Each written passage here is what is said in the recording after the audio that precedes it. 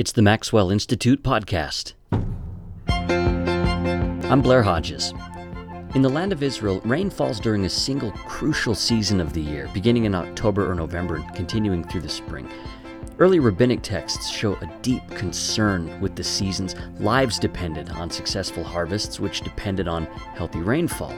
So the weather proved God's blessing or cursing to the people of Israel. In this episode, we'll learn more about this delicate situation through some of the most important Jewish texts. I'm joined by Julia Watts Belser. She's an assistant professor of Jewish studies at Georgetown University. She's published articles in places like the Journal of the American Academy of Religion, the Journal of Feminist Studies in Religion, and the Journal of the Society of Christian Ethics. Her new book from Cambridge University Press is called Power, Ethics, and Ecology in Jewish Late Antiquity. Questions and comments about this and other episodes can be sent to MIPodcast@byu.edu. Julia Watts Belser, thanks for coming on the Maxwell Institute podcast today. Delighted to be here. Thanks so much for having me. Maybe talk a little bit first about yourself, your educational background. Sure. I did my doctoral work at UC Berkeley and the Graduate Theological Union with a focus on Jewish studies, particularly Judaism in late antiquity. I'm interested in the study of Jewish culture, and particularly through the prism of the Babylonian Talmud, one of the greatest books on the Jewish bookshelf. So interested in questions of gender, sexuality, disability, ecology, kind of relationship between body and land in late antique Jewish culture. Did you anticipate that sort of academic trajectory for a long time, or how did you come to that? Was it something you looked forward to as a younger person, or? I was actually always really interested in the relationship between social issues and religious texts. But I didn't anticipate falling in love with the Talmud. It was really in graduate school that I came to realize that I had a deep fascination with Jewish texts, that I really wanted to focus in on the Talmud. Was drawn in especially, so much in Jewish studies attracted me. But there was something particularly about the quality of the Talmud, the kind of stories it would tell, the nature of its narratives that I just found really engaging, sometimes paradoxical, difficult, challenging, and so it felt like the kind of text that I would want to spend a long time, maybe a lifetime, working with. And you're also ordained as a rabbi. Maybe give us a little background on that. Sure. So in addition to the academic study of Talmud and my scholarly work in Jewish studies, I also engage these texts religiously. I'm interested in, I am a rabbi. I am interested in teaching these texts in Jewish religious contexts as well. In some ways, I think of these as two different hats that I wear. I think of the scholarly toolbox, which offers me a different set of critical tools, and then the religious toolbox that invites me to think about questions of meaning and the sort of inner significance of the text. But even as I make that neat distinction, I think it's a little bit facile. And as I look at my own work, I'm interested in thinking about some of the gentle interplays between the questions of how scholarship can in fact live alongside with religious questions, but not be subordinated to them. Remain critical, curious, engaged, and also an expression of religious, in its own way, religious commitment. So in terms of how your academic work and your religious faith come together, there are a lot of scholars who kind of demarcate between when they're working in the academy and when they're working in synagogue or in church or anything like that. And how has that played out in your experience in the work that you produce? Right. It's a great question. So I think it's, for me, very important to think carefully about the relationship between those two different spheres. And also in a lot of my academic, historically focused scholarship, to keep a kind of clear distance between the personal religious dimension and the scholarly work. My current book, Power, Ethics, and Ecology in Jewish Late Antiquity, is a work of historical scholarship. I'm interested in unpacking how the rabbis in late antiquity write about and think about their own texts.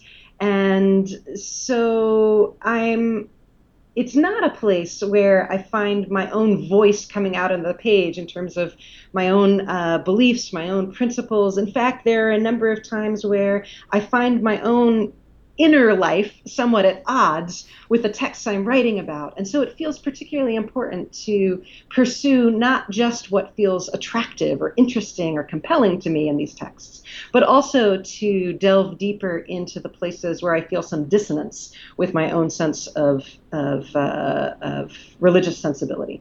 Have people come to you and sort of suggested like, oh, you just need to like not make that kind of a distinction? I know some people don't like that kind of a distinction, but other scholars have found it a really fruitful way to engage with their work. So how do you talk to people that say, that they don't like that division or that they don't think that's a legit way to do it? To me, it's just been an important division to be able to keep to think about my historical work and my more, because I also engage in I work in Jewish ethics. I think constructively about theological and ethical questions. So I have a sort of alternate space in which I feel free to engage those questions. And so some of the narratives that emerge treated in one way in my book, right, will come up in a different context, discussed in a very different way. And that's the strategy that I found most straightforward, most transparent. Of course, it's all happening in one life. So there's a lovely interplay in my own head between these, but I'm also fairly tolerant of cognitive dissonance and open to holding that kind of dissonance within these texts. So I think of myself as someone who both deeply loves the Talmud, right, and is quite critical at times, at odds with the religiosity, the values that it presents. Yeah, it's almost, I like you brought up context is a really important word that I think a lot of people answer this question this way, is to think of, you wouldn't show up to a friend's birthday party ready with a paper that you've typed up ready to read to them like you would at a conference or something. Like, these are different venues where you're doing different things. It doesn't necessarily devalue one particular task over another. It just says, in these particular contexts, this is an appropriate way. You're following historical methodology and assessing data. That's different than making a judgment based on values and stuff like that. Exactly. For me, it's particularly important to allow the text to say things I don't like. Yeah. Right? Of course, I'm also interested in bringing out, I think the kind of readings that I do become possible in part because I'm interested in certain things in the text. So I see things, I am looking for things that another reader, not reading with the same eyes, might gloss over, might not find interesting. Right? Yeah. But as an act of fidelity to the text, to be true to the text, I think it's also very important to give voice to those places where I'm not in love. It's a really fascinating conversation, the intersection in one person of their sort of religious sensibilities and their academic sensibilities and how those relate to each other is fascinating. And I think, like you said, in this particular book that we're talking about in this interview, Power, Ethics, and Ecology in Jewish Late Antiquity, it is a work of historical analysis. So I wanted to start the main part of the interview here. I wanted to begin by asking you to read a passage from Deuteronomy that you placed at the beginning of this book. I think this passage does a nice job of setting the stage for it. It kind of combines power, ethics, and ecology in Jewish late antiquity right here in this passage from the Hebrew Scriptures. This is from Deuteronomy 11, if you'll read from that. Wonderful. Thanks. This is a translation that follows the beautiful work of Robert Alter in his 5 books of Moses. So here's Deuteronomy 11 through 15. From the rain of the heavens you will drink water, a land that the Lord your God seeks out perpetually. The eyes of the Lord your God are upon it from the year's beginning to the year's end.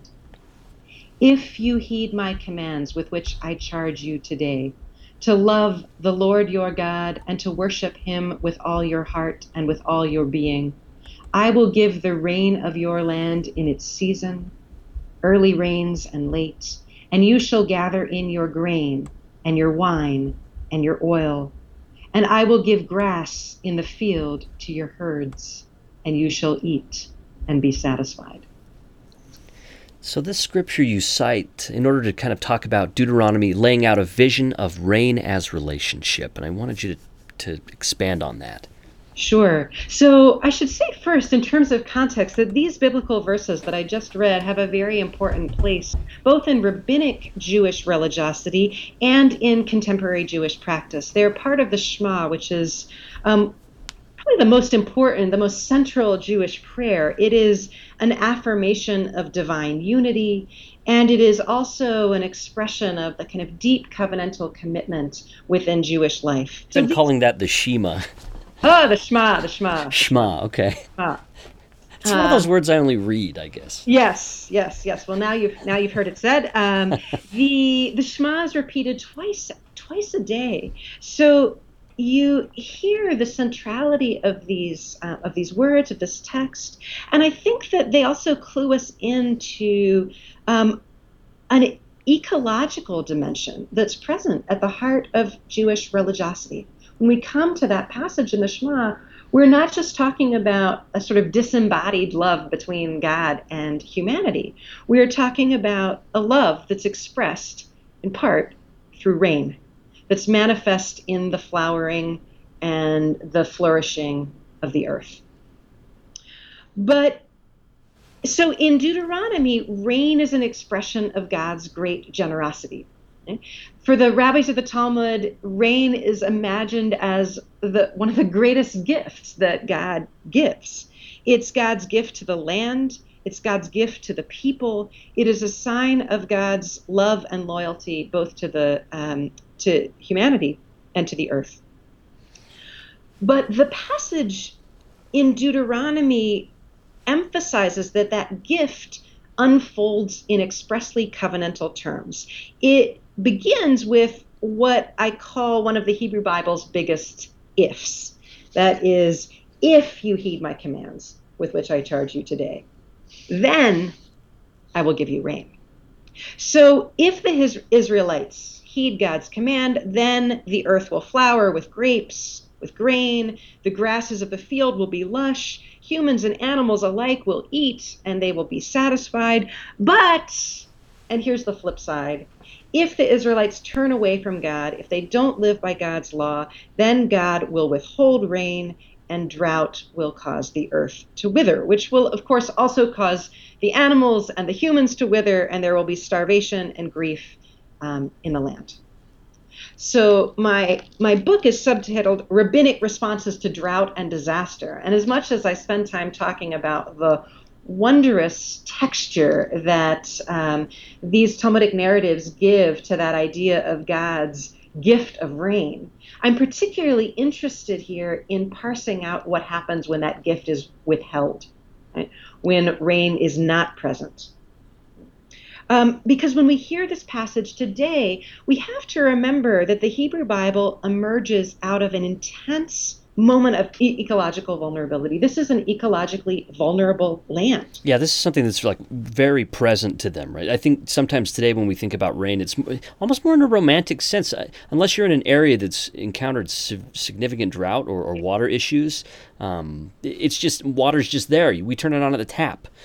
So it's a different kind of geography. It's a different landscape. Exactly. It's a different geography, a different landscape. I actually wrote this. I started writing this book. This book had its very early life as a dissertation. So I wrote that in Northern California, where drought is, of course, often on people's minds. The landscape of, the ecology of California is actually very similar to the ecology of Israel-Palestine. Then I moved to Missouri, and Missouri, when I was there, in the couple of years I was there, had a very intense drought as well. So it's actually, the writing of the book has actually really sensitized me to the significant vulnerability of many lands in which I have lived. But particularly when we think about Israel, the land we now call Israel-Palestine in late antiquity, this is a moment where the people, the writers of these passages, are very aware of living on the edge. Right?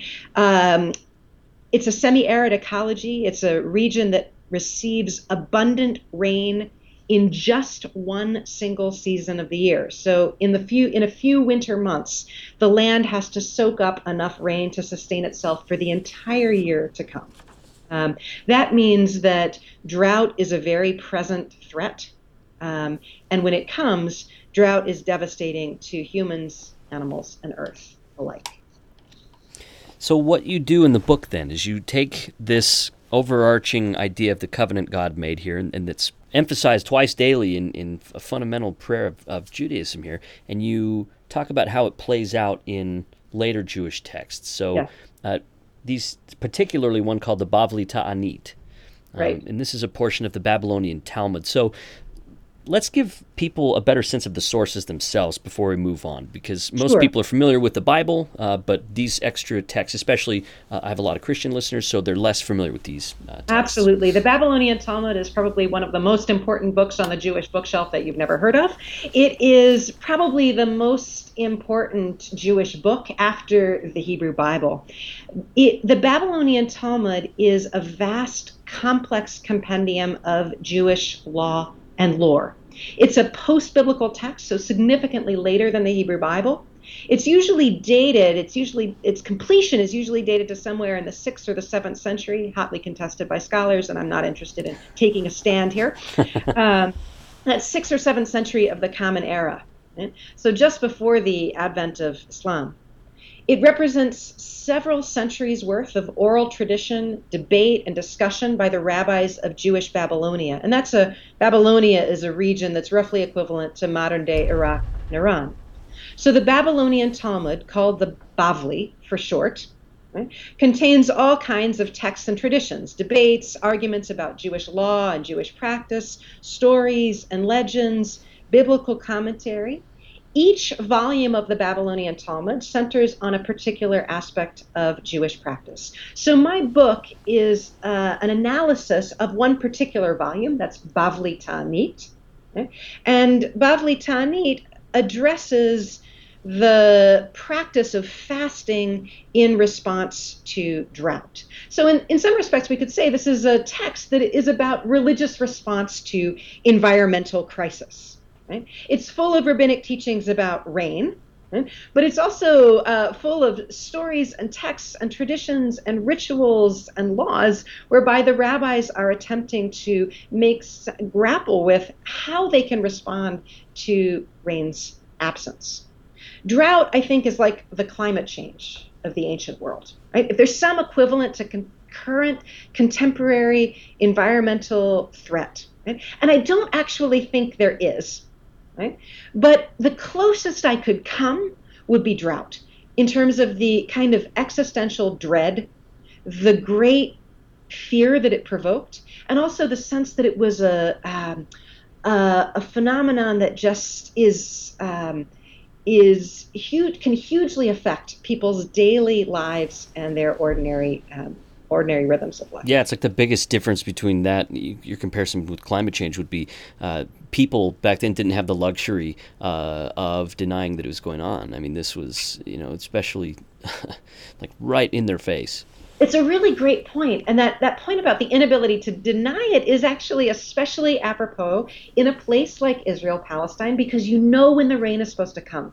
Yeah. You have a point where you know that the rain should fall. So if the rain is late, if the rains are delayed, if the rainy season, right, is happening on the calendar, but it's not happening in real life, then the community is aware of crisis. And that rain calendar is tied deeply into the Jewish year. Okay? So it's tied into the liturgical year. It's connected to Jewish holidays. So, to get inside that idea of the rain calendar, I think we can imagine this as something that it's likely that people would have felt these seasons, right, these seasons of rain, as part of their understanding of the kind of sacred cycle of Jewish time. Yeah, so it was connected directly to kind of like we said at the outset, their relationship to God was directly tied to how well the rains were falling or not. Yes. So you tie it into the idea of fasting here. One more question on that. Ta'anit, what does that word mean?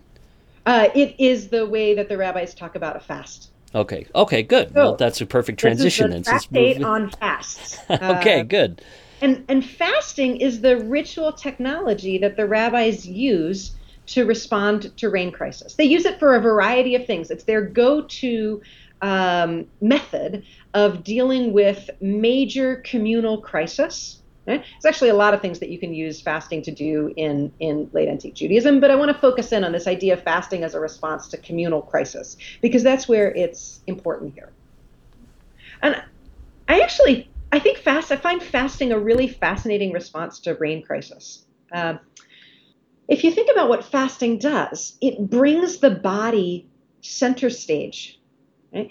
When you are intentionally withholding food and water, right, you become hyper aware of the body and its needs. So fasting as a practice emphasizes both the spiritual and the visceral corporeal dimensions of drought. In a way, fasting is actually about anticipating crisis. It's about mapping a crisis that is eventually going to come if the drought continues onto the body and feeling it first on a kind of voluntary basis, right, before it becomes an involuntary affliction. So when the community begins to fast, there's not actually a food crisis yet. Right? They're fasting while their larders are still full. They could eat, right? But they're intentionally withholding food in order to kind of transform their circumstance. They know that if rain doesn't come soon, they'll face hunger and famine in the year to come. So fasting, I think, is a way to realize physically and somatically the seriousness of the crisis that they're facing. It's also a way that they hope to transform hearts and minds, right? To bring the community together, and also to be able to engage in contrition, regret, repair, to cry out to God, right? And thereby hopefully transform the relationship that is out of whack, that's manifest here in the drought. Do the records suggest that they emphasize one over the other? It seems like the first description is very technical and sort of really gets into sort of the symbolic meaning of how fasting is related to drought. The other seems more in terms of just God's upset, we do this, God gets happy, we get rain. Yeah. So an earlier rabbinic text, the Mishnah, lays out the kind of procedure for ritual fasting. And then the Babylonian Talmud, Bavli Ta'anit, expands and discusses it at great length. So I think we see both of these paradigms present in the text. I will add that this analysis that I just offered of the kind of symbolic significance of fasting, they never come out and say that. Mm-hmm. Right? This is really where you see me as a scholar trying to get inside the religious practice to better understand what its significance is, how it is relating, why it matters that they're fasting rather than doing some other kind of... Yeah, like offering some sort of sacrifice or... Exactly. Well, sacrifices were closed to them, but, presumably they could have developed any other, right, because the temple's gone now, right? Technologies. Yeah. That's right. Okay. So then, you talk about how the rabbis sort of lay out an incremental approach. It's not just like full fasting enforcement here right from the beginning. There's sort of a way they roll it out. That's right. So you actually start with, in this rabbinic system of responding to rain crisis with fasts, you start with private fasts that are undertaken by elite individuals. You got to be someone to start the fast. Okay? So people are fasting privately, right? Hoping to break the drought, hoping to bring rain.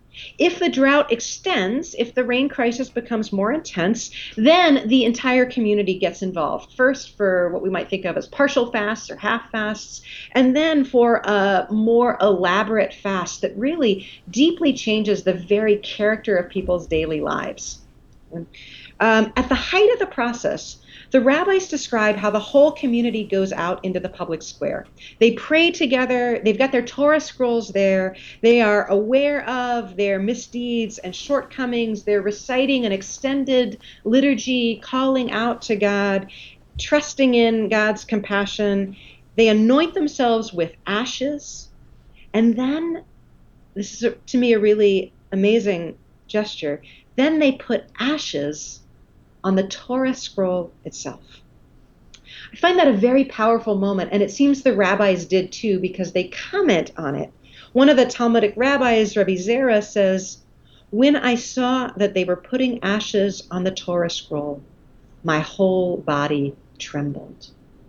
I love that image of Rabbi Zera's body trembling, right, as he sees the Torah anointed with ash. Symbolically here, I want to kind of riff poetically and suggest that actually there's a way in which the Torah scroll is almost imagined as a kind of body. Yeah. Right? Of course, God doesn't have a body in Rabbinic Judaism per se, at least not a human fleshy body. Right? But here the Torah scroll becomes a kind of tangible, concrete presence of the holy, right, in the midst of the community. Right? So the Torah scroll becomes this symbolic representation of God's presence. And the rabbis actually read it quite explicitly as an affirmation that God is here in the midst of the community, in the midst of their crisis.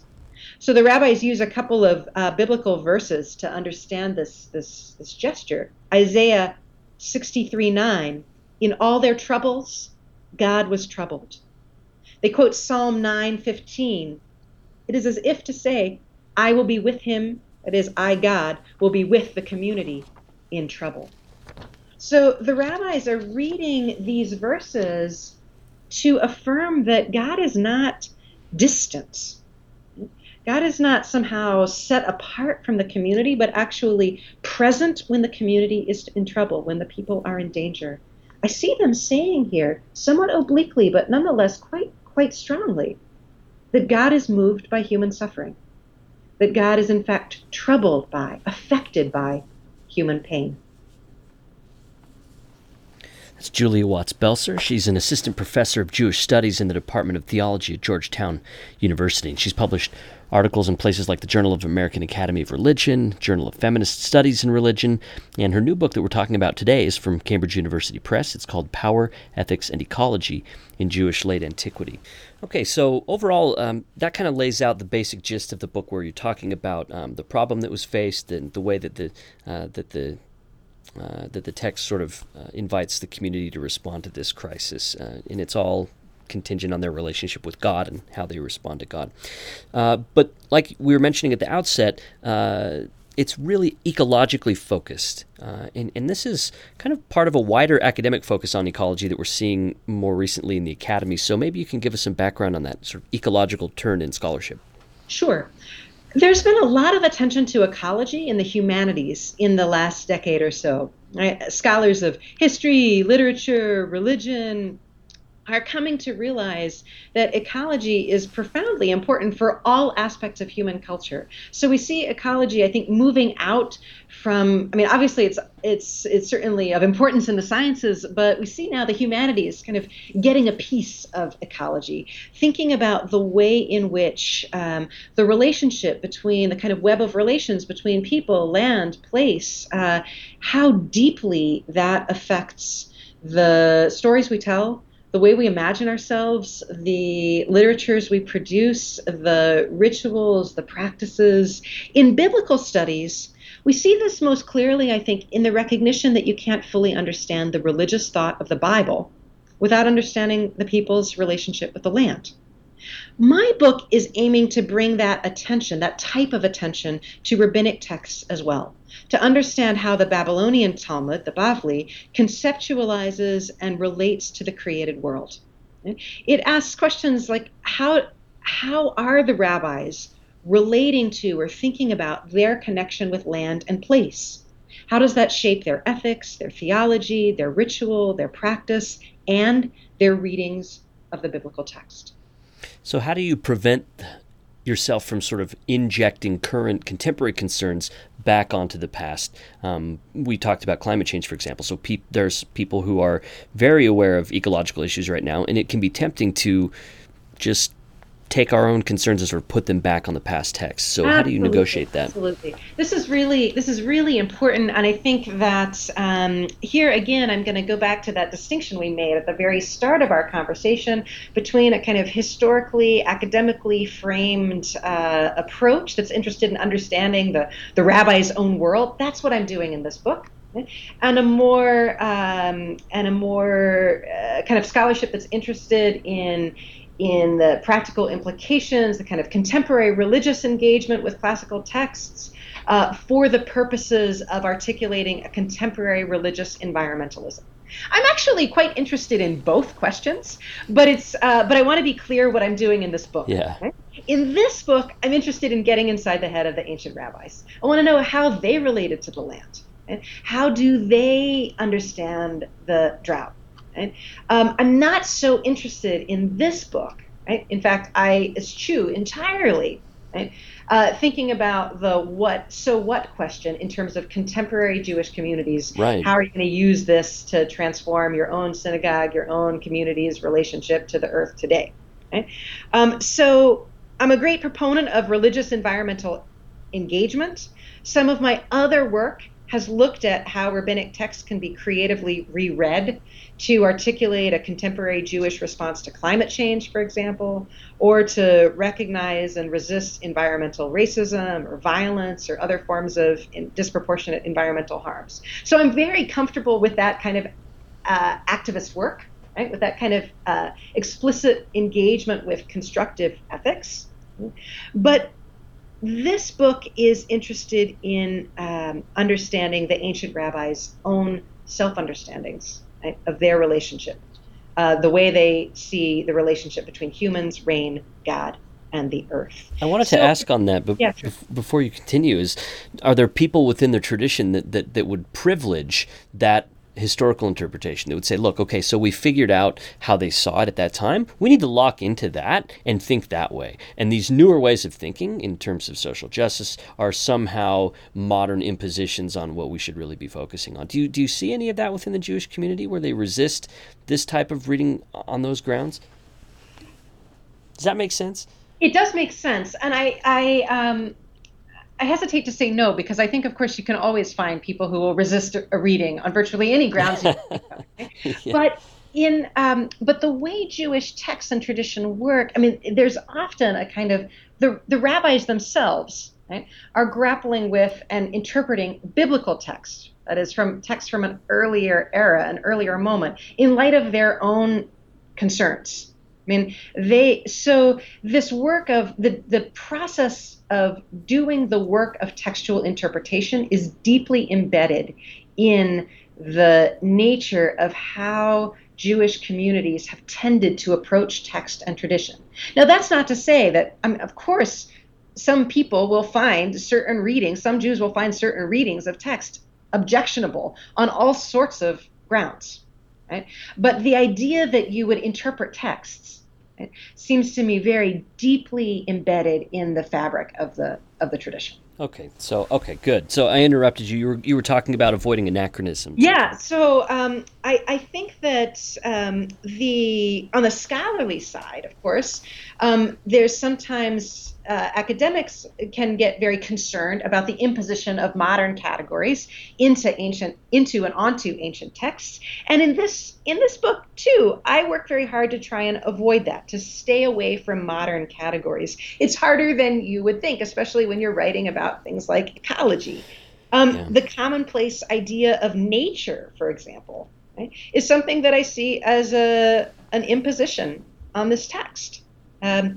I don't think Bavli Ta'anit really has a category of nature in the way we moderns tend to conceptualize it. When we think about nature, we usually imagine kind of landscape, a backdrop, right? A sort of set piece that's out there. Yep, it's a setting. It's apart from us. Exactly. Bavli Ta'anit doesn't talk about nature, right? It sees the whole world, humans and cows and acacia trees. Actually, scrap the part about cows, but humans and acacia trees and goats. Let's stick with goats, right? Alike as creation, as an expression of God's creative power.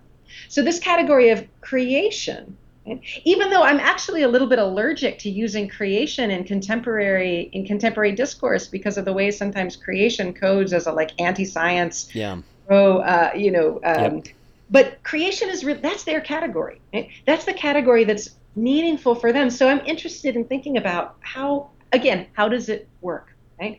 So as a cultural historian of ancient Jewish texts, I think we have to approach the past, or at least in this kind of work, I believe in approaching the past with an interest in its differences from our modern moment. I want to see its strangeness. I think that's part of the magic of these texts, these ancient sources. They have the ability to transport us to a different way of knowing, a different kind of world.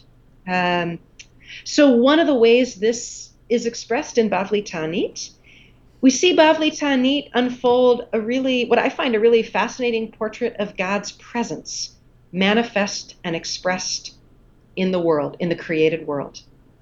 In Bavli Ta'anit, the rabbis inhabit a world that is full of divine signs. Everything is charged with meaning. It's like hypercharged with divine presence. So everything, anything, every cloud, every dirt track, every happening, all of it can be an expression of divine revelation. So you mentioned creation as a word that's sort of been used by by people to sort of resist scientific thinking. But then you also talk about getting into ways of knowing that are more into what might seem foreign to modern thinkers today, that you can find God everywhere. So on the one hand, you would sort of resist those fundamentalist-leaning interpretations of creation, but on the other hand, you're talking about texts that seem to have at least something in common with that, where God is just like everywhere, every moment. Yeah. Oh, this is one. So on the one hand, I guess there's two ways I will answer this. On the one hand, I'd say I don't have to like the text. I have to explain it to you. Okay? But I do like this text. Yeah. And the reason that I like this text is that I think it gives us a vision of a very kind of immanent Jewish notion of God. Right? A sense that the divine is not utterly separate from the created world. Again, here I'll use their category. Right? So this, in some ways, I find that an incredibly beautiful notion. Right? A sense that you could, in some way, I mean, here I'm being more romantic than the rabbis are, but just to kind of flesh it out. I mean, this is a kind of worldview through which you can imagine coming to know or sense something of God's presence, God's revelation, right? in the nature of the clouds, right? In the fact of the rain. So I think that there's a lot you can do with creation and ideas of creation that are very pro-environmental. We see this actually in many Christian communities with the creation care movement, right? Which is an attempt to use creation and the idea of God's creation as a very strong foundation for Christian environmental responsibility and Christian environmental action.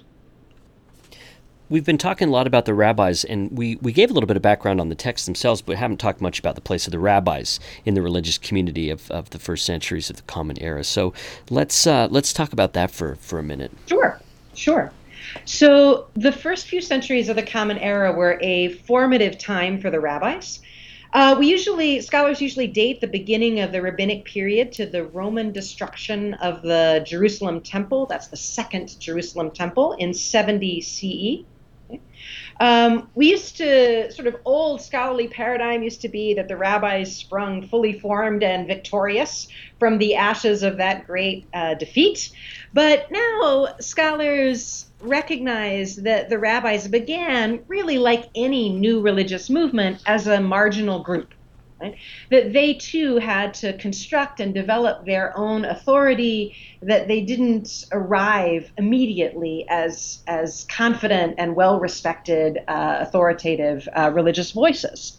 So for the first 3 or 4 centuries of the Common Era, the rabbis don't have the ability to command anyone's allegiance. Right? Over time, gradually, we see their influence growing, their circles are widening, they begin to become more widely influential. Right? And eventually, by the early medieval era, their texts have become a powerful and authoritative force for expressing normative Jewish culture and Jewish practice. At this point, virtually every form of modern Jewish practice traces itself back in some way to these foundational rabbinic texts. So how would one become a rabbi at that point? And were they creating like schools, or did they oversee synagogues, or how did it work structurally? The rabbis are at this point not necessarily so closely associated with synagogues, but you're right. Your idea of the schools is right, right? But first, before we get to rabbis in schools, right, or academies is what they would we often use the term. The rabbis, really the earlier model of rabbinic of rabbinic learning is more on the order of disciple circles. Okay? So a couple followers, a couple students, right, who learn from a respected rabbi. Right, who these are all, or at this point, all oral traditions that are being passed down. So they are learning the oral Torah of their teachers. Right? They are commenting on it, passing it down in their teachers' names, but also adding their own insights. Right? Eventually, that grows and develops. We see the disciple circles begin to give way to more formal structures of schools or academies. And so by the end of our period, the point where the Babylonian Talmud is canonized, we can talk about two great academies in Babylonia, two sort of recognized and known schools. But that's a very long process. And I think it's important to underscore the fragility of it, especially at the outset. It's not something we get a sense of from just reading rabbinic texts. The rabbinic texts, in rabbinic texts, the rabbis present themselves as confident jurists. That's the point, you get the impression that they're in control of the whole affair. Right? But history suggests otherwise, and in fact suggests that they are engaging in part in a kind of confidence game, right, that will eventually turn out to be masterfully successful. So your book introduces a really interesting idea into the conversation here that resists some of the bigger assumptions people make about rabbis. So there's this idea that the Bavli Ta'anit, for example, was a text that would then be used to bolster rabbinic authority, that these teachings and decisions and things, they were using texts in order to justify their authority in the communities and their probably even their relationship with God as sort of almost representative of God as interpreters of what God's will is for the community and so forth. You say the texts, though, they're not just these superhero stories about rabbis or anything, but they're also recognize and critique rabbinic ethical failings. So they're not they're not presenting themselves as whitewashed heroes or anything. They're also critiquing themselves and critiquing past figures. That's right. And this is, in my view, one of the most distinctive and interesting dimensions of the Babylonian Talmud, and I see it very, very clearly in Bavli Ta'anit. So this is a kind of both-and scenario. We want to hold both pieces of this together. On the one hand, it's absolutely important to see the way in which this text, the Babylonian Talmud, is in particularly Bavli Ta'anit, is engaged in the project of constructing and reinforcing rabbinic authority. Right? They're involved in the practice of fashioning rabbinic power. But it's also, at the same time, it's open, surprisingly open, I think, to critiquing rabbinic authority. It tells stories that portrays rabbis in a negative light.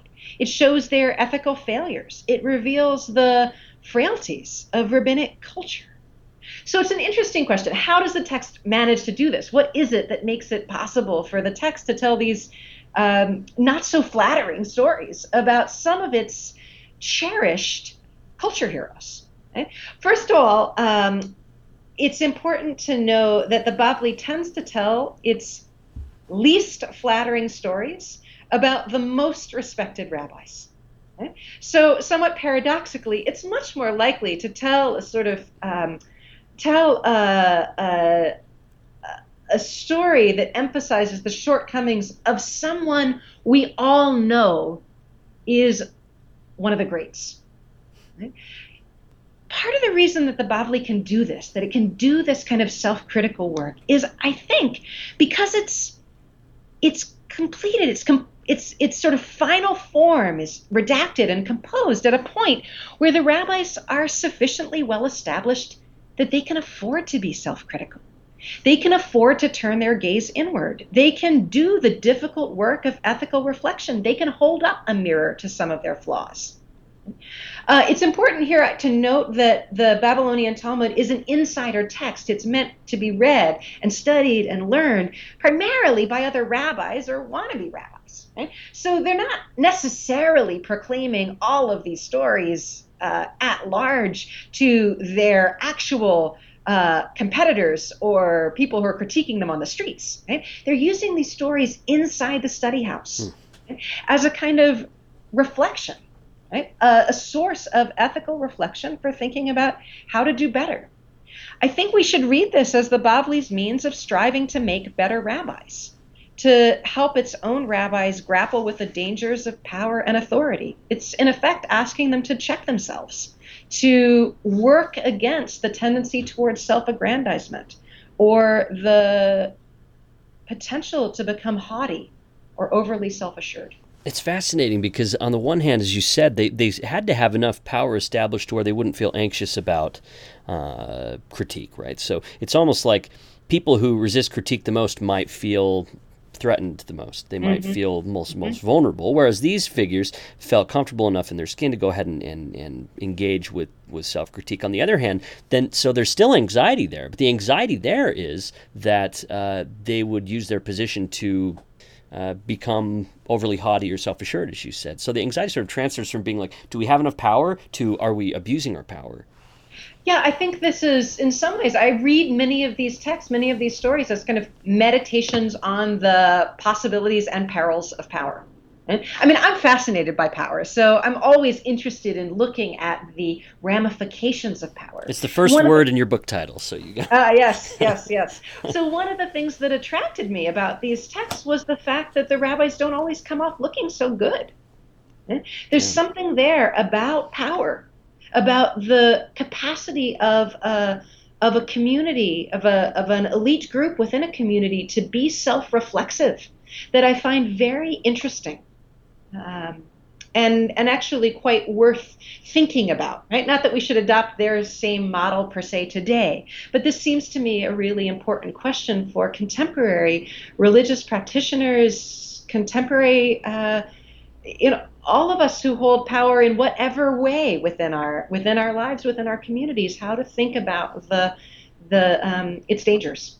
Yeah, I see you setting the stage for that, especially in the last chapter. And as we've talked about all along, you don't take that extra step in this book because that's not what this book is. But you do set the stage for that kind of thinking when you're talking, when you're relating stories about women and men with low status who had the ability to do things that the rabbis were expected to do. So talk more about how gender and class are represented in the texts.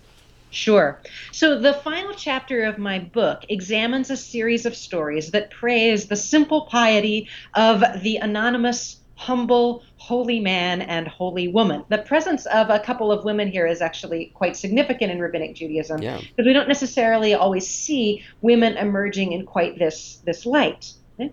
But these figures often are revealed to be more virtuous and more pious than some of the greatest of the rabbis. So in one instance, an unknown man averts a plague and spares his neighborhood, not because he's a great scholar of Torah, not because he's a master of the law according to the value system of Rabbinic Judaism, but because he lends out his hoe and his shovel to the local cemetery.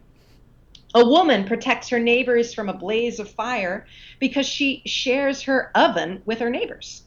It's a concrete act of communal protection that trumps the efforts of the great sage Rav Huna. So in another story, Rava, one of the greatest rabbis of the late Babylonian Academy, is utterly crestfallen when he learns that God sends a daily personal missive to an otherwise unknown guy, Abba the Bloodletter. Right? The Bloodletter, yeah. A bloodletter is a healer. He's a medical practitioner. But let's be clear, he is not at the top of the rabbinic social hierarchy. Okay? Not a prestigious bloodletting, not a prestigious. Exactly. I mean, he has some prestige, but certainly if the rabbis were doing a sort of ordinary ranking of merits, they would place themselves far higher in terms of, ideally, who's got favor with God? Clearly, it's the rabbis. Yes. But Rava, it turns out, so Abba the Bloodletter gets his correspondence from God on a daily basis, and Rava, it turns out, only gets personal connection with God once a year. So Rava is quite distraught about this, and he sends out his rabbi minions to discover what Abba's secret is, and also probably to try and reveal that he's not actually worthy of divine favor after all. But Rava's ruse backfires. Despite the rabbi's terrible behavior, Abba the bloodletter reveals himself to be a humble, virtuous, pious man, hospitable, careful, generous. Right? And the reader is left to conclude that he is, in fact, actually far more worthy, right, than the two hapless rabbis in the tale who steal his own rugs and try and sell them in the market, right? Or the illustrious leader of the Babylonian Rabbinic Academy who sent those other rabbis in the first place. So, in thinking about these type of stories, I appeal to the work of the great historian of late antiquity, Peter Brown. He's talked about this type of tale as a story that dramatizes what he calls paradoxes of sanctity. And he's particularly focused on late antique Christian texts. So he emphasizes that this kind of storytelling appears quite often in Syriac, that is Eastern Christian sources from around the same time and actually relatively a similar geographical area. These tales, I think, underscore the idea that holiness and divine favor don't correlate neatly with social status, right, or with any other external signs or marks of a person's virtue. Right? So in the rabbinic texts, they serve as a powerful, somewhat unsettling reminder that the usual markings of high class, good status, right, masculinity, learning, elite family background, don't actually testify to a person's piety or their character. So these teachings are part and parcel of what I see as one of Bavli Ta'anit's central theological and ethical claims. You can't actually judge by looking. You can't make a clear and convincing link between social status and divine favor. Those external signs of success, prosperity, and acclaim, right, they don't actually reveal the inner dimensions of the heart.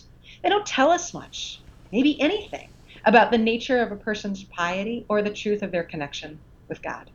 So that raises the question, if that's the case on an individual level, where you can't tell based on how prosperous a person is, how righteous they are, how that then reads onto that wider covenant narrative that we talked about in Deuteronomy, where God promises rain and abundance when the community is righteous. And so this is, I think you've just named the crux of one of the most important and potentially subversive, right, dimensions of what's going on in Bavli Ta'anit. Right?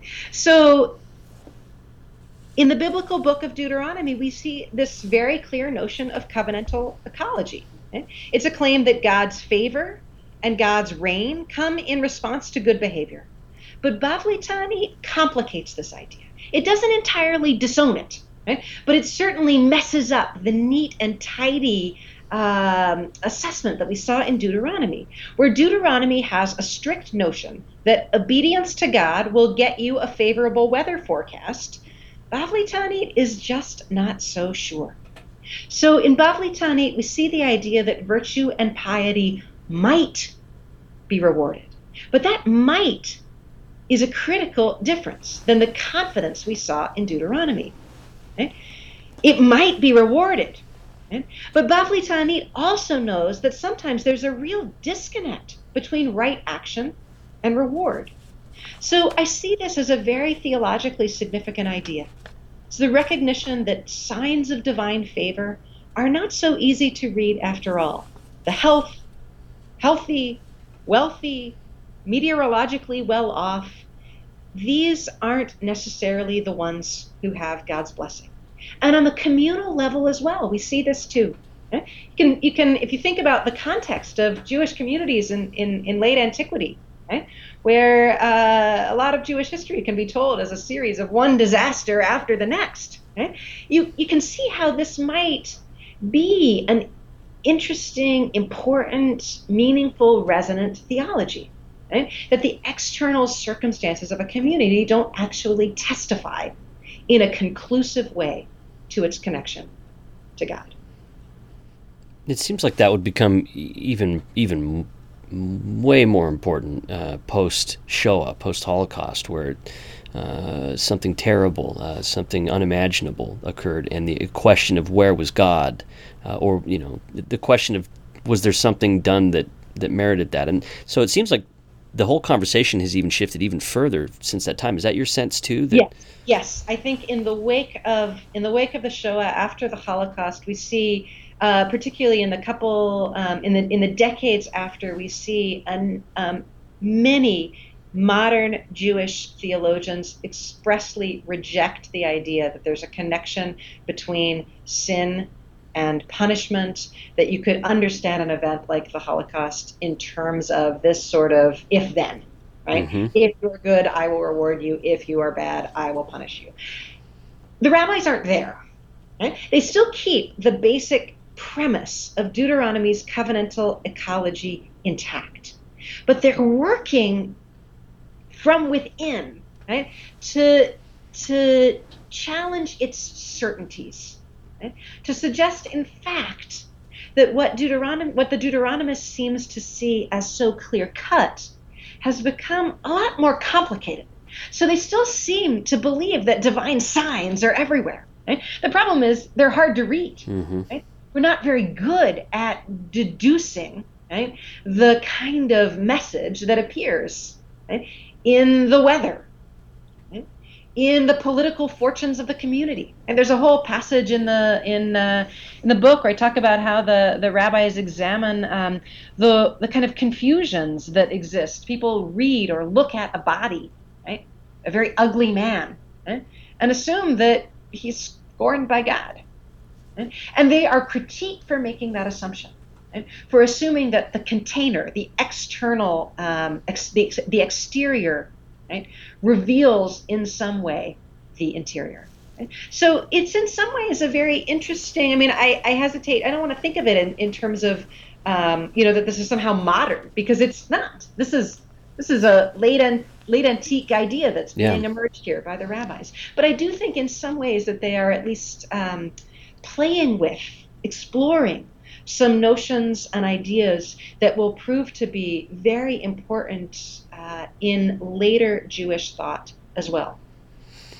It's a place where a fundamental religious text has to be reckoned with in real time, in confrontation with actual experience, actual embodied experience, and that is a negotiation that just goes on and on. Yes. That's Julia Watts Belser. She's assistant professor of Jewish studies at Georgetown University, and we're speaking about her book, Power, Ethics, and Ecology in Jewish Late Antiquity. We'll take a break and be right back. Believers and scientists have wrestled for centuries over the relationship between reason and faith, science and religion. Award-winning Latter-day Saint author and biologist Stephen Peck believes reason and faith are both indispensable tools we can use to understand God's creation. Evolving Faith, Wanderings of a Mormon Biologist is a collection of essays about Mormon theology, evolution, the environment, and other issues. Stephen Peck has the mind of a scientist, the soul of a believer, and the heart of a wanderer. In Evolving Faith, he provides welcome companionship for women and men engaged in the unceasing quest for further light and knowledge. Evolving Faith is part of the Living Faith book series from the Neal A. Maxwell Institute for Religious Scholarship. To learn more about this series, go to maxwellinstitute.byu.edu/livingfaith. Living Faith books are available at Amazon.com. Today we're talking with Julia Watts Belser. She joins us from Georgetown University, my old stomping grounds, and she's the author of the book Power, Ethics, and Ecology in Jewish Late Antiquity. The subtitle is Rabbinic Responses to Drought and Disaster. To kind of wrap things up, I wanted to talk a little bit about theology. So your book is paying attention to rabbinic theology. It's looking more carefully at how these ancient Jewish texts think about God. You're getting into their heads, and you observe that In academic Jewish circles today, as we talked about a little bit before, there are some anxieties about the relationship of theology and scholarship, and I wanted to kind of end by exploring that a little bit more. Sure. So for many years, it was common to hear people say things like, Jews don't do theology. Right? And what I think people meant by that statement that was that Jews don't do theology like medieval Christian theologians did. Right? Of course, now, today, there's a whole range of ways that Christian communities are doing theology as well. Right? But in any respect, we don't tend to see systematic treatments of theological ideas, like comprehensive claims about God or belief that aim to sum up the necessary, proper way that practitioners should believe. That type of thinking, that type of writing doesn't really appear in rabbinic texts. Even that phrase I just said a minute ago, practitioners, right? I think that speaks to an important way that scholars of Jewish studies tend to see Jewish religiosity. Right? Judaism is a religious tradition focused more on practice, not on articulating a single mode of right belief. Does that have anything to do with the nature of authority in the Jewish community at all? Because you kind of talk about they don't do theology, but it's in terms of like the way that religion plays out for Jewish believers. But is there also a component of authority there? Because I think in Mormonism, a lot of people say the same thing. We don't do theology, but we have authorities within the church who interpret texts and sort of provide an authoritative standpoint, right? So does authority come in? In a traditional framework, the authority is emerging in terms of rabbinic texts and their interpretations in the medieval, late medieval, early modern, contemporary period that are focused on law, that is, questions of Jewish practice. Right? So you can have right or wrong practice. Of course, that's a loaded question today because there's a lot of different ways that Jews practice. Yes. I'm not taking a stand here one way or the other.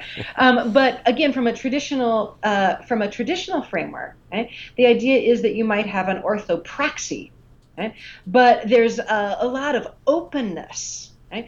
A surprising, perhaps, amount of openness from an outsider's perspective about about how one might respond to or think about matters of belief. Right? We see that actually a lot in Bavli Ta'anit, where it tells many stories about what in Jewish circles we call agadah, legends, tales, narratives. You don't have to believe any of that stuff. I mean, you can, right? But you don't have to. Right? Practice then becomes, at least in traditional context, an important litmus test for assessing Jewish religiosity, not whether your beliefs line up. Okay, and I think that plays into why some people would say then Jews don't do theology, because they're thinking in theology in terms of that sort of Christian systematic model, and granted, there aren't really people doing that. Okay, so you'd say like disowning the idea of theology altogether then is a mistake. I do think it's a mistake. I think it's important to examine the way that Jews and Jewish texts are grappling with matters of meaning, of belief. Right? This is not to say that we have to believe like they did, right? Or in fact that there's a uniformity of belief in these texts, because there's certainly not. Right?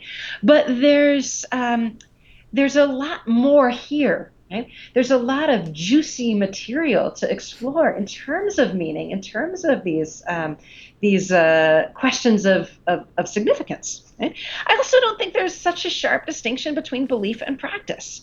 Theological ideas about meaning and its significance are embedded in and expressed through practice. Practice makes sense in part because it's embedded in a framework of larger significations, symbols, and meanings. So part of my work has been to understand and better uncover what some of that symbol network looks like in rabbinic texts about fasting and drought and rain.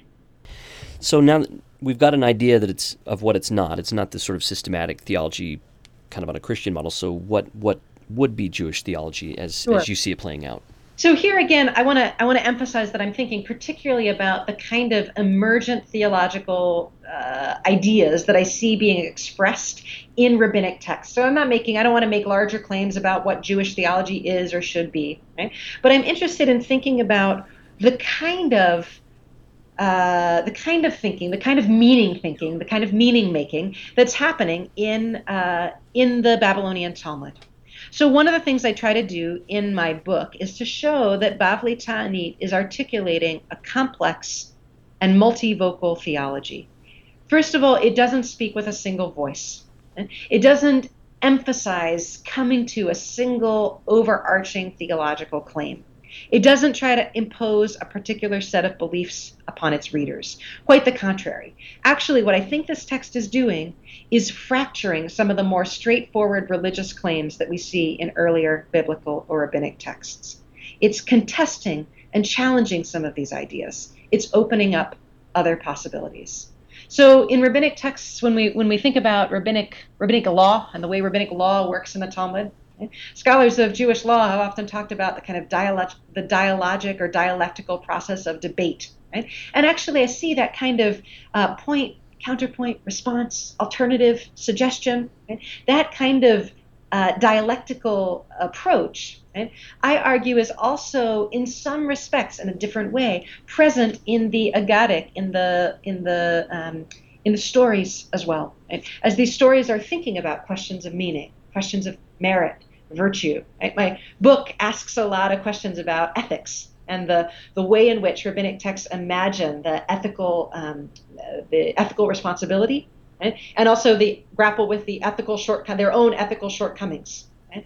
So there's a lot of opportunities for it to think through these questions in a very open-ended, right, and multivocal way. Yeah, they model a way that you can critically engage with not only the past of the rabbis or some of the mistakes of the rabbis, but also the complications of the authoritative texts, the revered texts, that you can actually grapple with those too, and the different people do different things with those texts.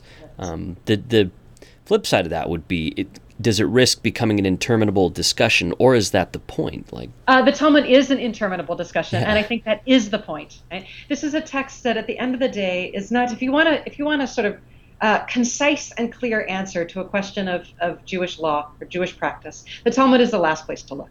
Right? The best place to look is to go to the bookshelf and pull out a nice, concise code of Jewish law that's been systematized by one of the 16th or 17th century rabbis to sort of articulate the sort of take-home message. The Talmud is the texture of the Talmud is it's digressive. It's reflective. It can go down it loves to go down the rabbit hole. Right? So in many respects, this is a text that aims to invite its readers, its students, to a process of study. And the journey here, to use the old phrase, the journey here is actually perhaps not more important than the destination, but certainly just as important. Right? Of course, the Talmud cares about practice. Right? It's composed in a culture, in a religious milieu in which right practice and right action is very important. Right? But ultimately, I think this is a text that aims to inculcate its readers into a love of study for its own sake, right? A love of text and tradition and learning that sees value in always going deeper, always turning over another possibility, another alternative. I was going to ask, is that how you see it really playing out in the lives of contemporary Jewish believers then? That's how it plays itself out practically as how they practice religion? Yes.